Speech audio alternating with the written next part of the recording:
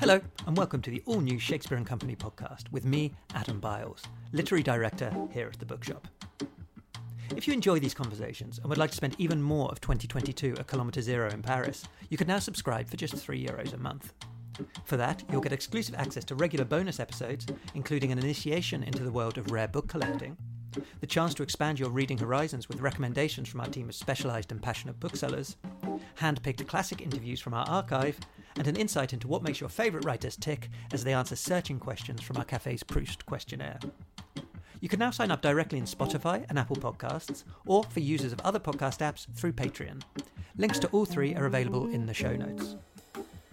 All money raised through these subscriptions goes to supporting Friends of Shakespeare and Company, the bookshop's non-profit, created to fund our non-commercial activities, from the upstairs reading library to the Writers in Residence programme to our charitable collaborations and our free events.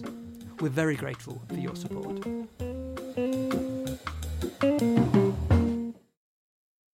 Today I'm finally joined in the reading library by Holly McNish and Michael Peterson.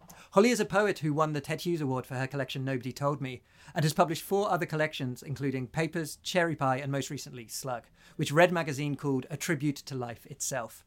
She's also recently adapted Sophocles' Antigone into a new version, which shines fresh light on the ancient text as well as on the world we inhabit now.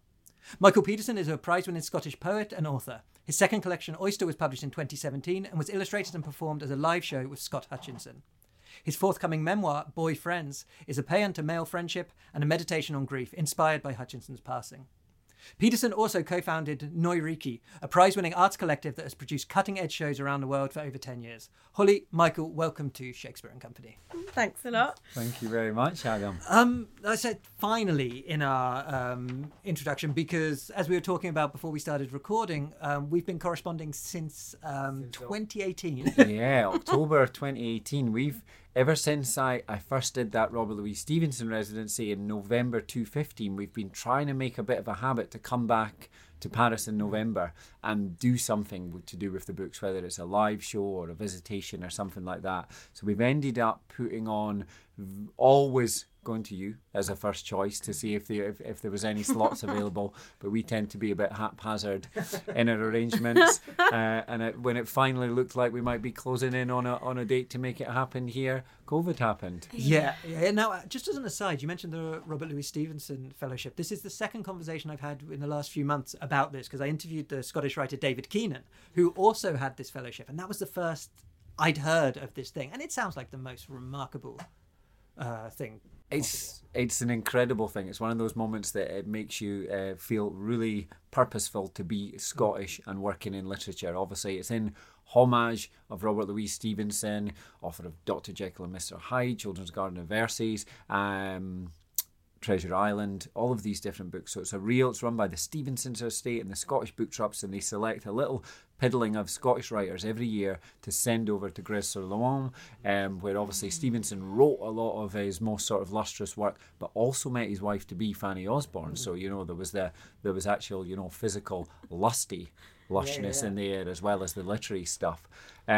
And you stay in Hotel Chimignon, you're right by the river, you get to swan about being the sort of swankiest writer that you could ever imagine yourself being. I should say for our listeners here, both Holly and I are sighing and looking kind of envious and rolling our eyes and regretting not being Scottish, I imagine. Yeah, basically, I was going to say I've always been quite sort of envious of people who are Scottish, because my mum and dad are Scottish, so I've always sort of wanted to be more Scottish. Could that not be an end for this fellowship? I'm not sure. I'm not sure if it goes on. If it goes on the parents, I wish.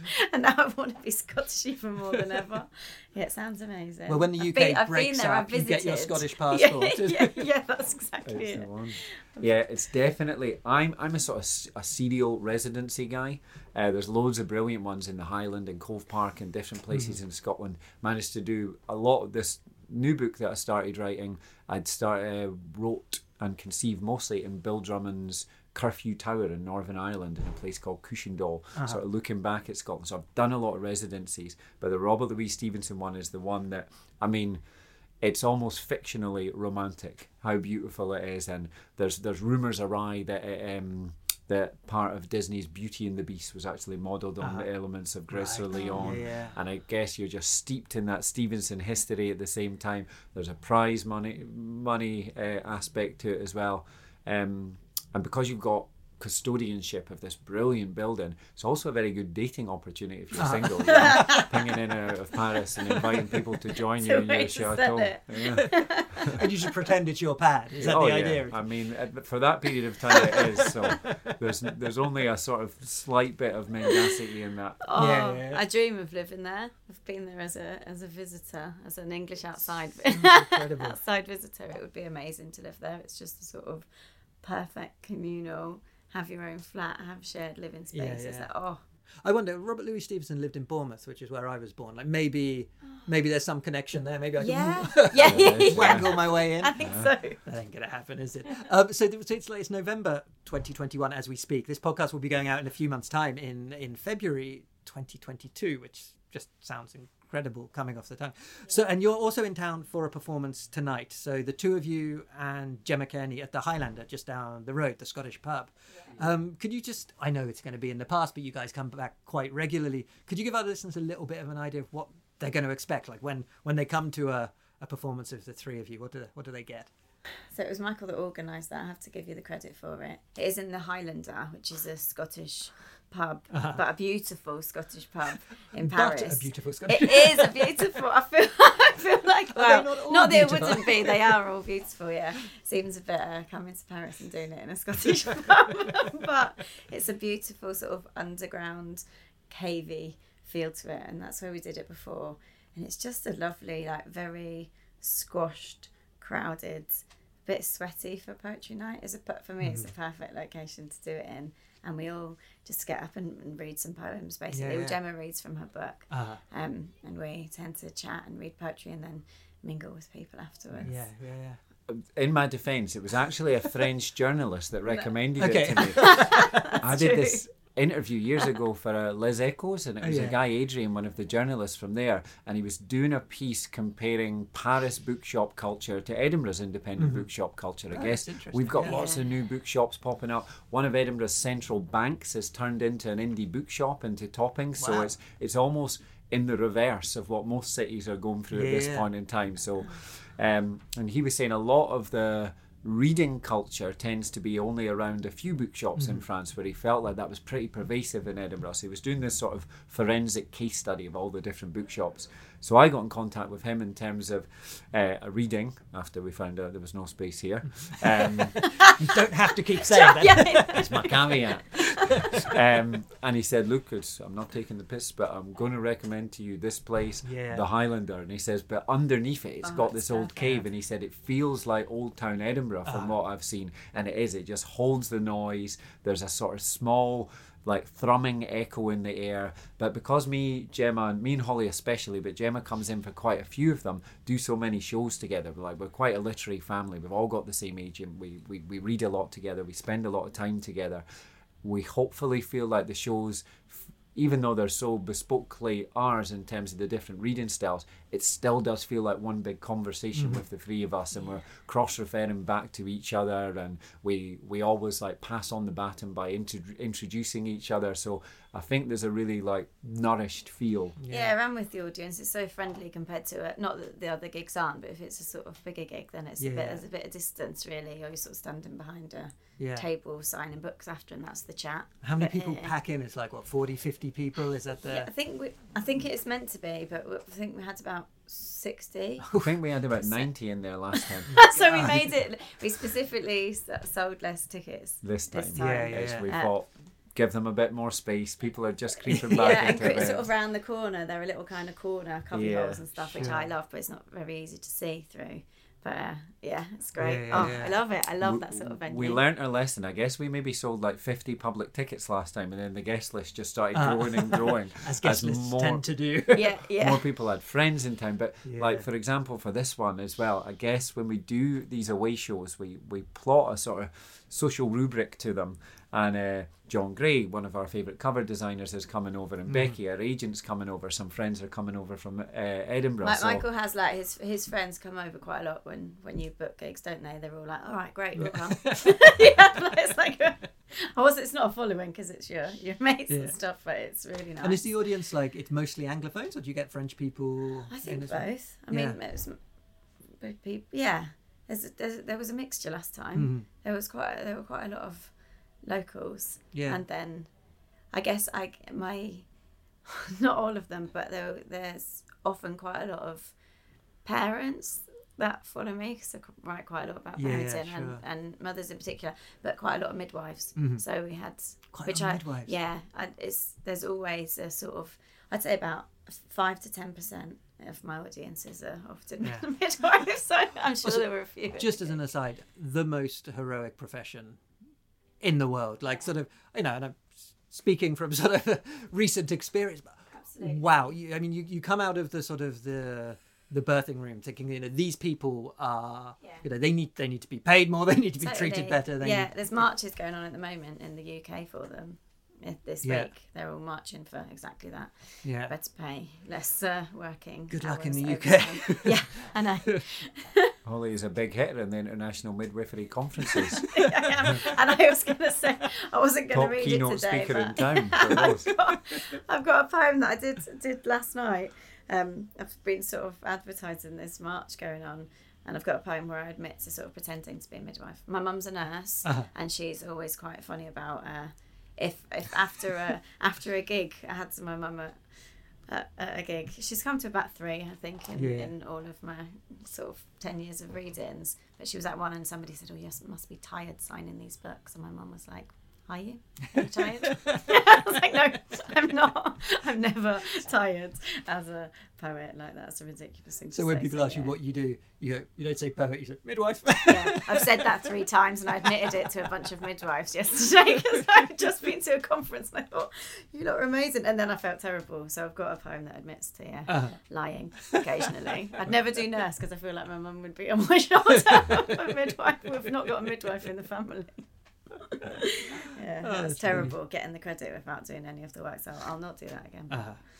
And so the poetry, it's not the most exhausting profession out there. It's not. It amazes me when people say it is. No, it is not. Yeah, having teachers and nurses in the family, if I said that, I know they'd hear. It's funny, isn't it? I was going to talk with you both about this a bit later, but since it's kind of edging that way, like, because both of you sort of deal with concepts of class in your work, and that seems to be it's a particular bugbear of mine. I think that's a sort of the book world generally is a sort of, particularly in London. I mean, I don't know the American book world, and I don't know the sort of the Scottish scene, but like it's a sort of such a staunchly middle class profession in a way. And then most of the gatekeepers to the publication contracts or things like that, that it's sort of the view you just expressed there, the sort of pointing out the kind of the ridiculousness of being a kind of an exhausted poet. I think Scotland's better just because universities are free in Scotland.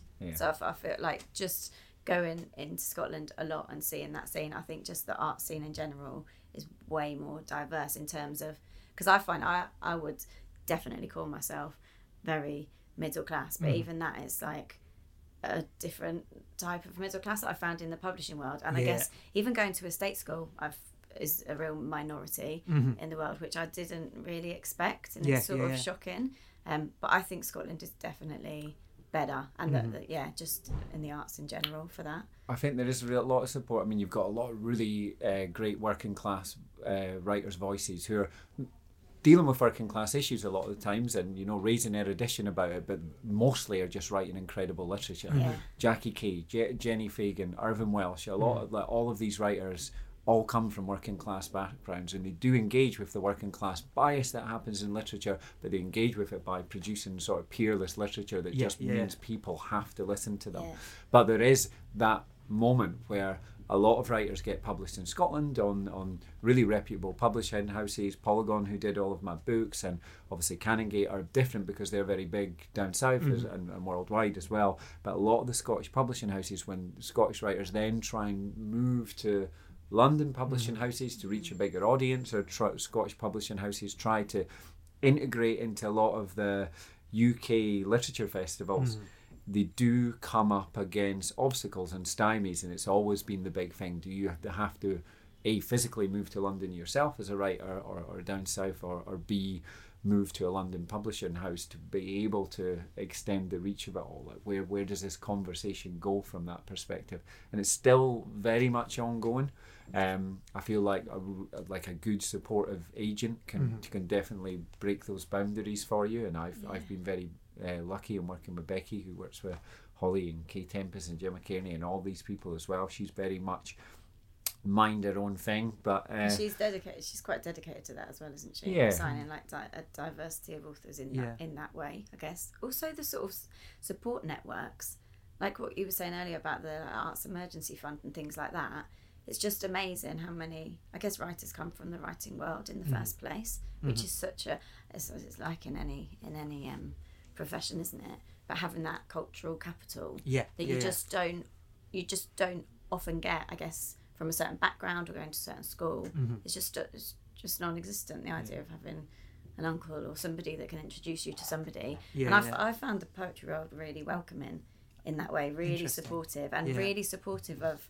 I've had quite a lot of angry in a like loving way, emails back when I've given like a fee or something, or organise all my own tours. And I had a venue in Scotland, actually it was the Oran Moor, that replied to my third time of doing a gig at this venue, and they said, yeah, that's great, right, we'll take your fee that you've offered, but we'll raise it because that's what you should be doing now. And then I've had people saying, oh no, this person's asked for this much, like email me back. So there's been quite a sort of telling off, supportive, bolstering, I found, community since starting doing poetry readings. And it's breaking out of the book festivals are brilliant. I love them, relish them, dedicate to them with, zealotry.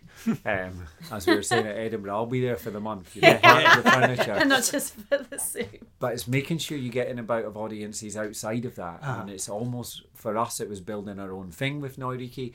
I get booked to support bands a lot. I've opened for like Idlewild at the Glasgow Barrowlands on a Saturday night. God, I saw them probably a dozen times when I was a teenager. So it was like the 25th anniversary shows I was opening for that makes me places. Feel. Did you have to say that?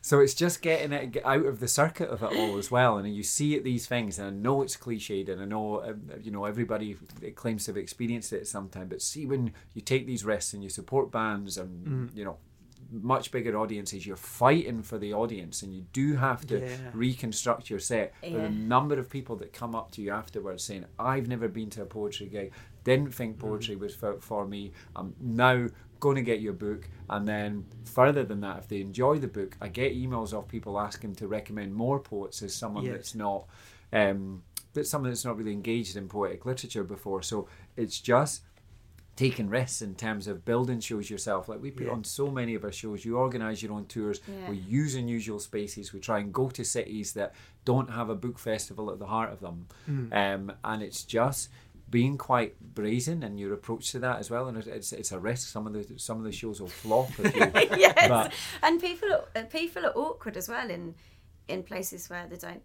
have a lot of.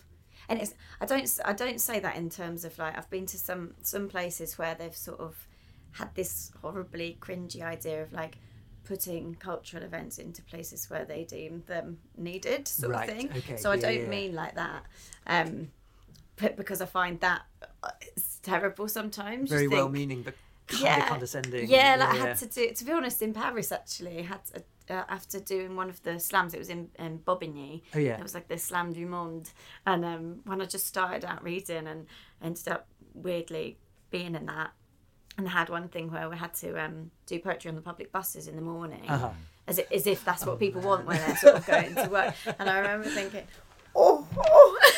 this is really hard, but there's so much outreach, and it is really nice in a way. Yeah. So there's a balance. And I was thinking, I've never done a supported a band, but I feel like my midwifery conferences are like my my form of they could be tough crowds, those midwives.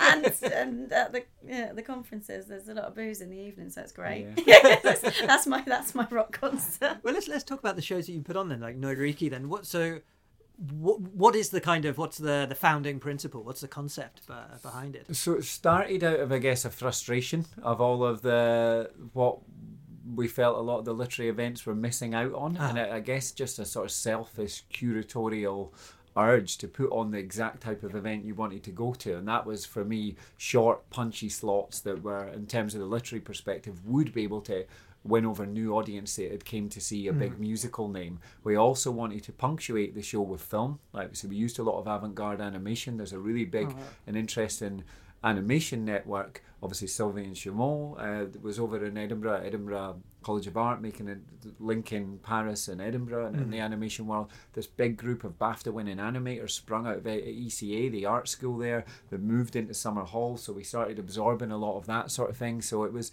the magazine salon type of environment. It was allowing us to build, a really established spoken word poet alongside Douglas Dunn or Don Patterson or someone that was, could really enthrall an audience, but was definitely deemed one of the Faber big hitters or the OBE style poetries. And it was just pulling together as diverse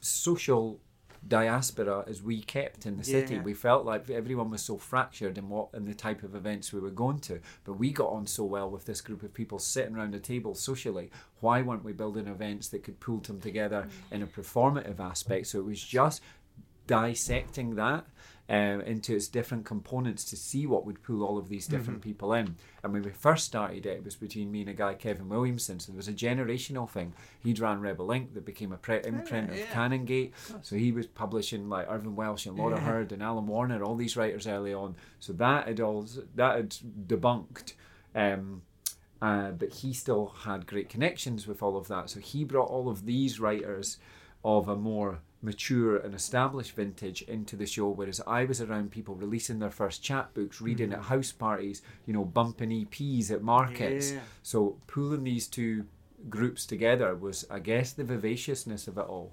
And then the team built up, but built unusually. It wasn't writers that joined us, it was a prize-winning photographer, Kat Golick, who did a lot of event photography and had a unique aspect, an outlook on events. And it was a guy, Davey Miller, who was part of this Andrew Weatherall linked electronic pioneer band Finny Tribe. So he was bringing this sort of musical club element, showing how we could pull the club into Noiriki. And Kat was talking about the visual and the arts aesthetic. So it was a real, almost incongruous and disparate group of minds that made these events into something quite unusual. And it was a talking point.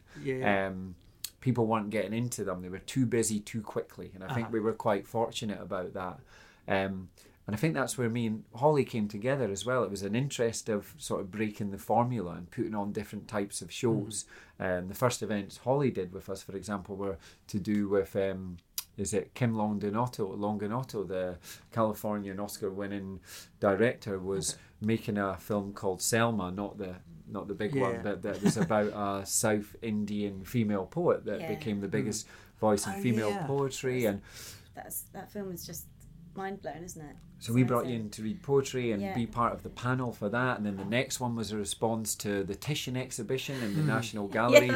We had people from like Optimo and Tamdeen Byrne and Holly reading and responding to these Titian paintings. So there was an activity in it which was taking bites out of all of these different cultural scenes and pulling them together. It's amazing how unique it is as well, and how obviously I've not been to every art scene in the world, but how I still haven't been to other events like that. It's amazing as a poet getting asked to read poems at a gig where there are bands and filmmakers or short animations being shown. It just doesn't happen. Like, it's so, I don't know, you have poetry with poetry, and it seems to be such a sort of exclusive, even the kind of gigs, and it's so nice as a poet. I love doing Noiriki. They're my favourite gigs to do, because you get a night out to hear music as well. Not that I don't love also hearing poetry too, but it's just brilliant to be, and that they're really nerve-wracking to do, because I guess people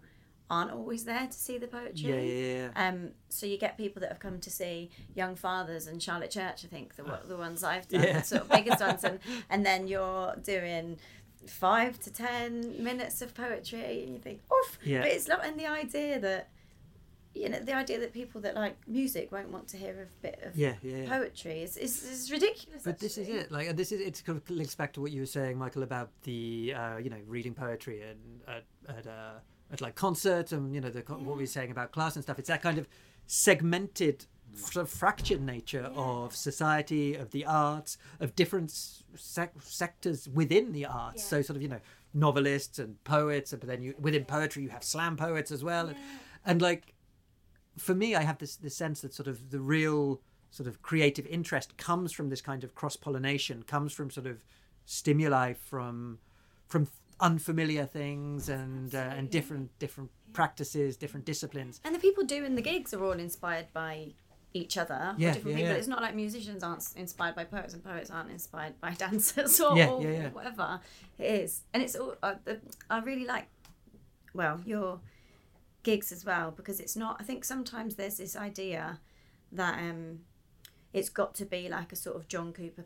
Clarke poet who can support a band. And I think that's also quite annoying, because you get, you have poets who are very quiet, I guess, readers, or like very established, but not in any way, not showy, but not performative in any way. And the idea that that it has to be somebody that's really, animated on stage and is, I guess like that can do a gig like that, I also think is a shame. And I love it when it's a mix of poet. I don't even know how to describe it. There's so many different labels, aren't there? Somebody sort of standing quietly reading from a book with somebody running about the stage with a poem that they've specifically written for an audience, and they can go together, and people like them all, and those poets also like hearing each other. There's this ridiculous separation of them in a lot of it's always a newspaper. And even sometimes there can be a sort of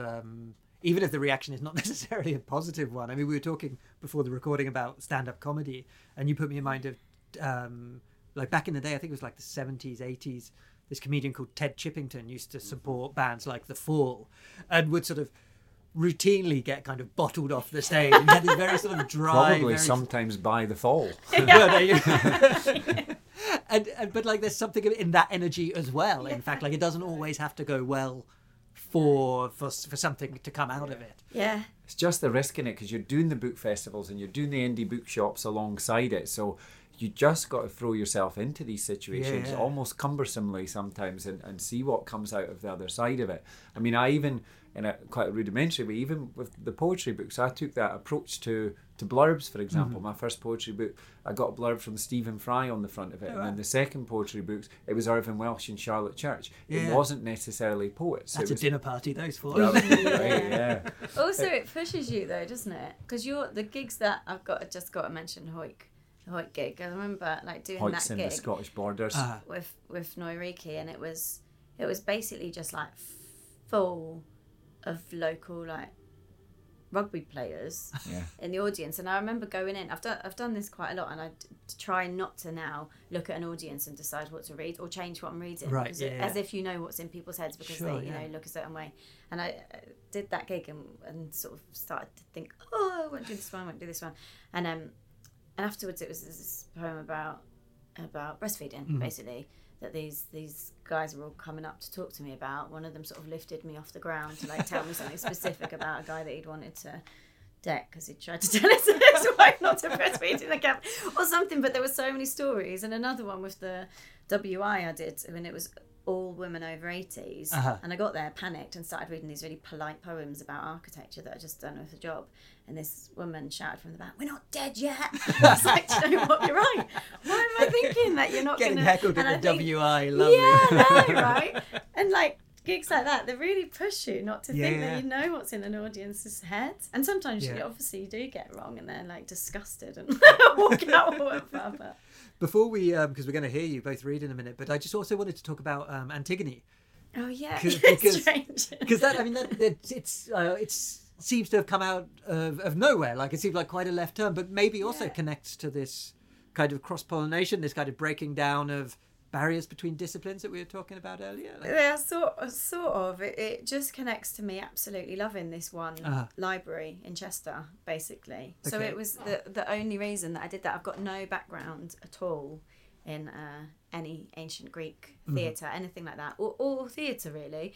But there's a place in Chester called the Story House in England, and it's this most amazing, I think it's a Scandinavian designed, it's like the theatre, the library and a cinema in one, and its sole purpose of being designed that way is to stop these boundaries between the people that go to the theatre in a city, the people that go to a library in a city, and the library's like interwoven around the whole theatre, and even down to the way that you book a ticket, there's just a computer screen, because they say that people find a box office quite daunting. So as somebody that I guess has found theatres daunting to go into, and still do sometimes, even if I'm doing a gig and they're not, it's like, can I go into this area or not? I just love this place, and they asked me if I would consider it. So it was basically the artistic director of Story House asked if I would reimagine, which I didn't really know what that meant as a word at the beginning. Reimagine Antigone. I think I said no about 5 times, and then he kept asking, saying no, you can change it and you can do this, and it was fascinating. I loved it. And then they staged it. And then they staged it, so it was only ever intended to be staged for a couple of weeks, but then the Hachette wanted to publish it, so now it's been published, which is amazing. So loads more has come out of it than I thought. It was fascinating to do, and I've learned an entirely different side of theatre. I knew nothing about ancient Greece, knew nothing about these like Festival of Dionysus and festivals of pleasure, and so it was really, really fun doing it. And I tried to sort of interpret it in the way that I found out that most of these plays in ancient Greece were put on as part of like competitive week-long celebrations, which included a lot of booze, a lot of sex, 10,000 people in a stadium watching, whereas we sort of plucked them out and tried to put, one tragedy on in a theatre. So I tried to add a bit of heckling, a bit of like tomatoes being thrown at the audience at the beginning, a bit of sort of arguments going on, and a kind of background, so that anyone, hopefully, basically anyone like me who knew nothing about ancient Greece could go there with no background and enjoy it, which I hope it did. But it was great not writing about myself, to be honest. Just like, I mean, it's a pretty depressing story in a way, but it was so good to just sit and not be writing about my own life. Well, if you can both bear to read about yourselves for us now, that would be a great pleasure. What have you got in store for us? So I'm going to go first, then Holly second. Great. I thought I should probably start with one of the poems written on the Stevenson Fellowship, since it's been hot on the lips. Actually, weirdly, just before we came here, I was reading at Robert Louis Stevenson's 171st birthday party in his absence, unfortunately. But it was also the centenary of the Robert Louis Stevenson Club in Edinburgh, so I just read at a big dinner for that recently, and it was a beautiful reading, but it was one of those, I'd say average age like 75, so I definitely toned down a little bit of the performative exuberance and the language.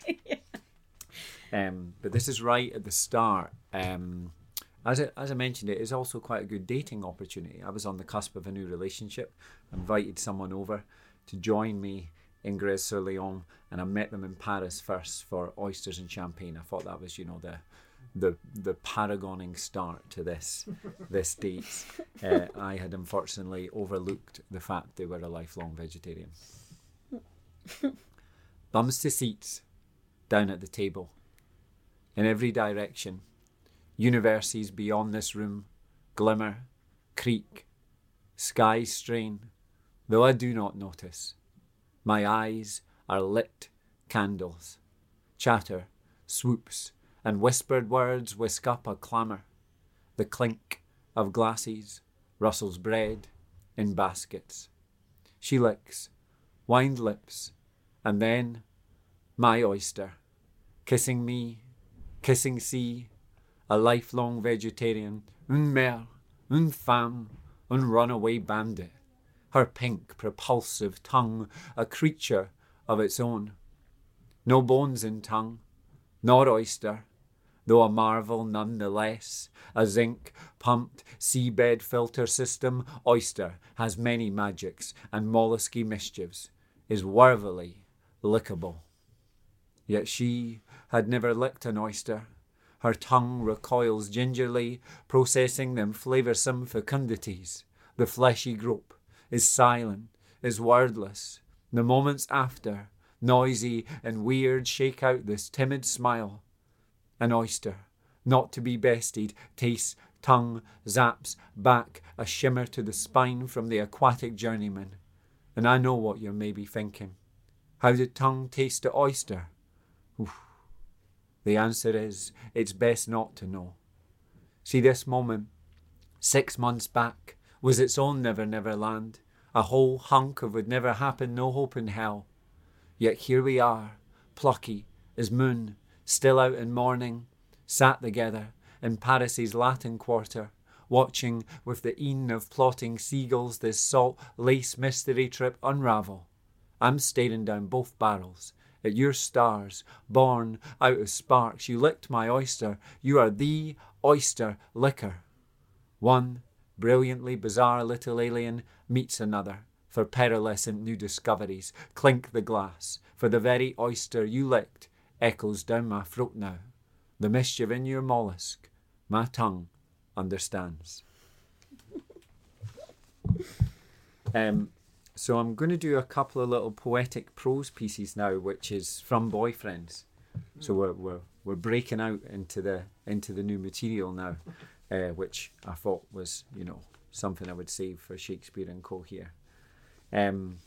So the book started off as this sort of, paying to one friendship that had fast disappeared from the world far before it should have done. But it became something much wider and much more joyous. It became this whole sort of conceptual, chronological audit of all the friendships, particularly male friendships, that had, furnished my life.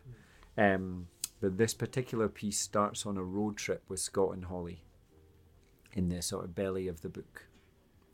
Dinner with you and Holly. These are Palmery moments. No, I don't regret spending £75 on a seafood sharing platter. Aye, it was a crumb indulgent, and you called me a lush to Holly's hilarity, but we were twinned in this bonhomie.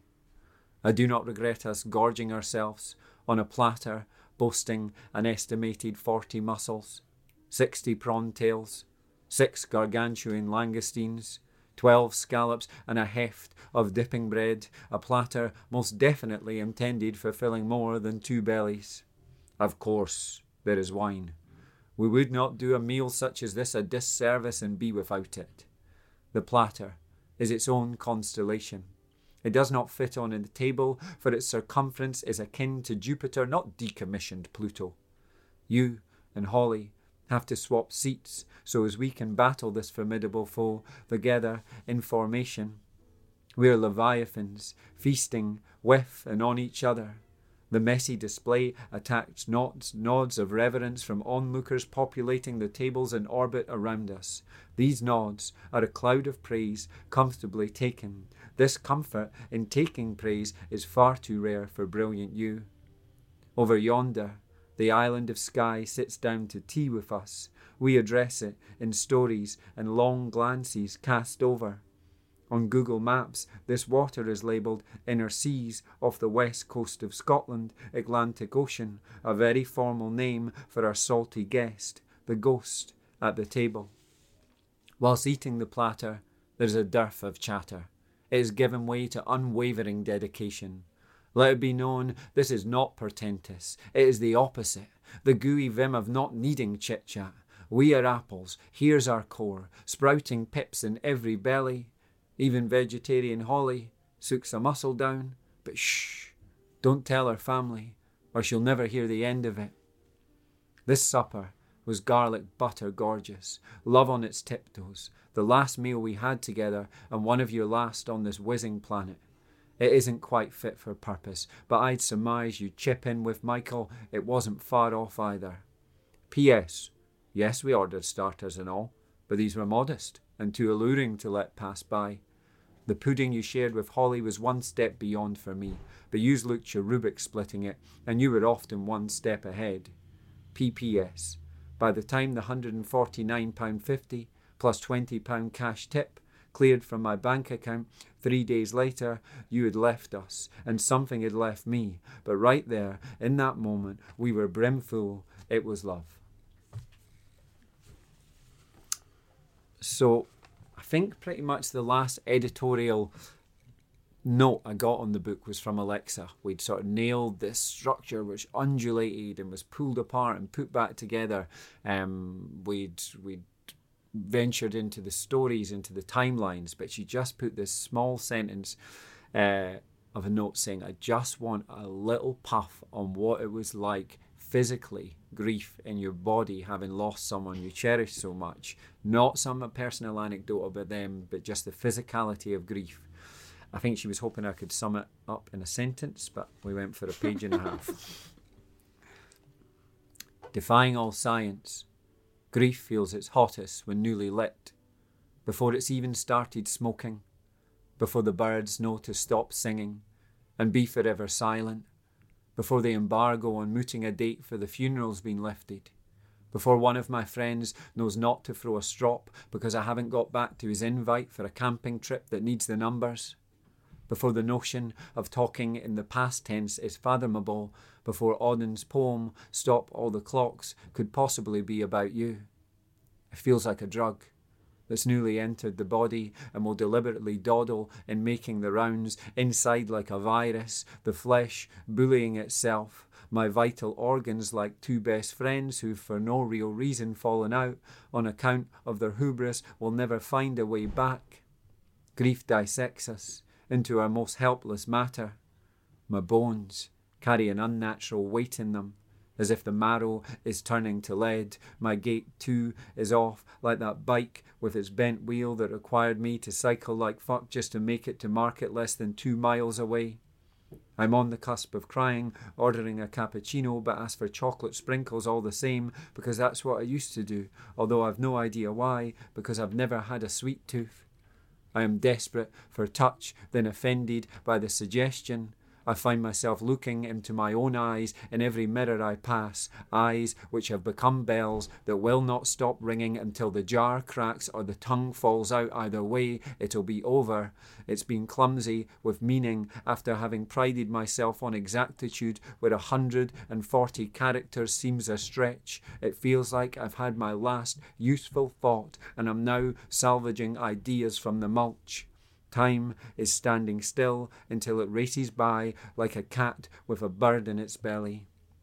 Mostly, I feel exhausted, slow and eddying, heavier, whilst emptied of something I know will never be replenished, that I will always resent living without. I am heartbroken and coarse, whilst acutely thankful for all the wonderful people around me. I feel important and guilty about it. So, that was a wee sort of gooey snippet from Boyfriends in the middle. And after having noted a cat with a bird in its belly, I'm going to stick to the felines. We've just met young Agatha as we popped into up into the reading room here, who was lording over the room quite rightly, and still is, in fact, fatigued in the background. And I was quite an unusual boy. You know, I had a atypical everything, I guess, would be the way to approach that subject. And there was a good period of my childhood where I was convinced, in fact, I was more cat than boy. That was more feline than human child. I declared myself the cat prince and would adopt the mien and disposition of a cat on a lot of play dates, and my mum would get the odd worried or concerned call. Of course, taking off my clothes was part of that transformation, and also part of that trepidation from the parents of the play datees. So that's about this period, and it is called The Cat Prince. This one's for you, Agatha. I am the Cat Prince, I declare, already on all fours, already balls naked in the house of Hasty, where there's Adam, Hasty, Daniel, and me, the Cat Prince. We're boyhood budbursts, 12 years of silly in us, Adam laughs, frantic gas, guffaws, then pegs it to his bedroom, anticipating the chase. Daniel, wavering between cat and laddie, compañero and fugitive, succumbs to the Gnostic glamour, strips naked for a full feline transformation. Down to our little furs, little bloods, ready to bringe past the chide of absent classmates who might well hear of this and smite us with shame. We are cuddle kings, hankering for Adam's adulation, all moggy, moxie, we embrace the cat life, vow inurement to the side effects. Carpet burns, wind lashed, pimpling, the sacrifice of language in each falsetto yowl. As hunters, we're tasked by the Creator, our gaze a crosshair, our pounce a ripple of bravura. Who else so guilefully stalks sunbeams? We do well again. It's those damn cats again, the neighbours would learn to yawp as I race by with a robin redbreast between my jaws and Daniel finish shitting in their rhubarb patch. It's convenient not to think of the killer in us, holding back our purr, assassin still. As we coil our new cat bodies to a spring, Adam clampers feared atop the bed. What happens next is louder than we hoped for. Adam's mum, startled by the cacophony, arrives, then screams, curtailing the playdate. Later that night, she calls my mum concerned, though my mum never mentions this. I can only assume she was wise to it. The mythos, the hieroglyphs, fathomed would soon meet the type of trouble that could really shake boys down. Long days where the teeth tear it out of us and the claws don't stop coming. But not yet, I hear her whisper, not without this moment's orchestra of feeling.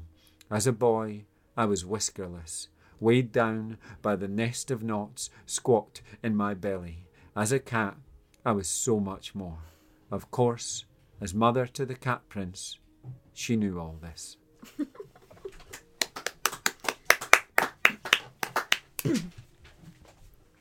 Brilliant. That was brilliant. All right, I'm going to read a few poems. I thought I would start with this one, so they're all from Slug. This one's called Chatty, which is one of my favourite words in the English language. And I wanted to do this because I find it so nice. In the first time I came to this bookshop, I sort of thought it would be the place where you couldn't really smile or chat to people. I thought you'd have to act very, very serious. And I hate the fact that being sort of serious and not smiling and not being chatty is often deemed more kind of intellectual. So this is a sort of ode to chattiness, I guess. And it's for a friend that I've known since we were in our mother's wombs together. So she's the person that I've chatted to the most in my life. It started in our mother's skins, us rising loaves, us parasites, prenatal class, us curled inside besides ourselves with laughter. I can't prove this, it's just a guess. Our mums chat, bellies bulge in buns. We punch from the inside out in telepathic unison. Walkie-talkies, room to room. What I'm saying is, before we'd even left the wombs, we chatted and we chatted and we chatted.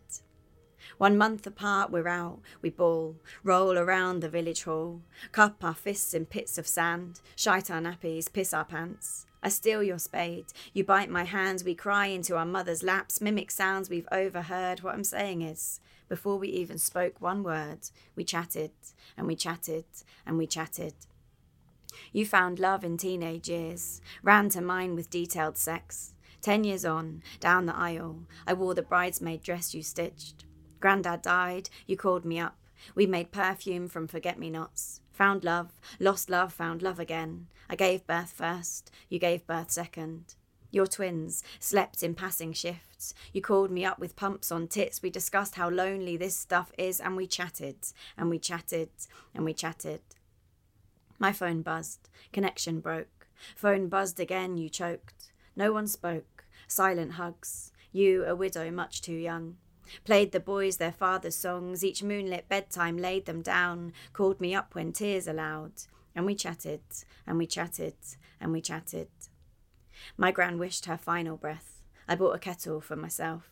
Found love, found guilt, found love. Broke up, broke down, broke up. You called me up, called him darling. Replanted roses in your garden. We came round to meet your newfound man. Our kids, now giggling in the sand. Wiped our tears when tears ran free. Another tea? We both get up. The sun comes out to warm us up. The way it always does. The way I know it always will. The way it always has. When we chat, and we chat, and we chat. I'm going to read a couple of poems now from the parenting section. There are 7 different sections, so that was in the growing up section. This is a very short poem, and it's called Bartering with a 7-year-old. I shared my body with you for months before birth. The least you can do is offer me one of your crisps. That's it. It's a very, very short poem in the book. This is a slightly longer one. So my daughter is 11 now, and every single step of parenting I find a sort of joy and horrendous at the same time, especially sort of giving things up that I found quite claustrophobic, and then having this newfound freedom and being totally devastated by it at the same time. So this is called Sweet Separation. First, you did not need my body anymore. Tombstone of a star, stormed out blind and screaming. Then you did not need my heartbeat anymore. Cord cut and pegged till current stopped, till tide dried up, till shriveled skin. Our bitter, carnal closeness dashed into a dustbin. Then you didn't need me, breasts hardening, redundant, cabbage leaf companions to ease the swell of loss. Then you did not need me to hold your head as you sat up, to hold your hand as you walked, to hold the spoon as you ate, to jog beside your bicycle, to catch a falling roller skater, to run beside your scooter, to sit beside your bed, to read a story till you sleep, to run my finger under every letter, to mouth each word you read. How strange it is, this feeling, swaddling you in love, just to help you leave. I'm going to call my mum, I think. Do. Please do. I've got to say, somebody did tell me actually that the average age of girls leaving home is 18, but the average age of boys leaving home is 35. So maybe if you've got a son, that's not so relevant, that one. Well, I'll do 2 more. So this is called Parent Bench, and it's one of the things that I found hardest having a child, apart from the sort of sleepless nights. But I've had about 6 years where you sort of take your kid to a park and you help them to play with other kids, and then you just sit and watch them play whilst you're sitting making the most awkward conversation with other parents that you don't know. So I've definitely been both of these people. And for anyone that doesn't know, in this poem refers to Tesco's, which is a massive supermarket, and Staples, which is a massive stationery shop. You can tell it's going to be exciting. Parent Bench. Sitting on the bench as the children take turns, floating on the zip wire, legs thrashing at the sky. You ask me if I know there's a new Tesco opening up on the Andover Road. No, I say, I don't. Yes, you continue. Bigger than the Tesco's on the high street, but not as big as the Tesco's in the retail park, of course. You laugh. I laugh, of course. Sitting on the bench as the children make their way from the zip wire to the roundabout, from the roundabout to the seesaw, from the seesaw to the swings, from the swings to the treetops, from the treetops to the clouds, from the clouds, and back down into a frantic game of hide and seek. You tell me that the new Tesco is on the site where Staples used to be. I say, oh really? You say yes. You ask if I ever used to shop in that Staples. I say I did, because I did. I bought my printer paper there. You say that's lucky. Tesco sells printer paper. And this is the final one, so thank you very much for having me in this beautiful place. This is called To the 78-year-old woman chatting to me on the train the entire way from London to Liverpool, which is almost a 4-hour journey. There was no need to apologise for taking up my time. We talk about your grandsons and how you had to catch the train alone now since your husband died. How you do not really like it, but how it's nice to get a tea. And when the trolley comes again, perhaps you'll treat me to a biscuit. How you met him at a dance. How well he did the 2-step. How you still turn your head when something funny comes on telly, as if he still sat in his chair, though it's been empty near 10 years. How I remind you of your daughter. How nice to still be young. How your children think you're daft. How your hips have given up. How cheap you got your coats in the discount winter sale. Truth is, I spied you first. And desperate for company, I took that table seat in the hope you'd be as talkative as me. Holly McNish, Michael Peterson, thank you so much for dropping into Shakespeare and Company today. Thank you for having us. Thank you very much, Adam. It's been a pleasure and a dream. Yeah, it has. Thank you for listening to the Shakespeare and Company podcast. If you've enjoyed this conversation, it would be great if you could help us spread the word by reviewing or rating us in your favourite app, or just by recommending us to your friends. And don't forget, if you'd like even more from Shakespeare and Company, you can subscribe now through Spotify, Apple or Patreon for just €3 a month. Production of this podcast is all done in-house here at Shakespeare and Company Paris. All music is by our resident jazz supremo Alex Fryman, whose album Play It Gentle is available to buy or stream wherever you listen. I'll be back soon. Until then, take care, stay safe, and thanks again for listening.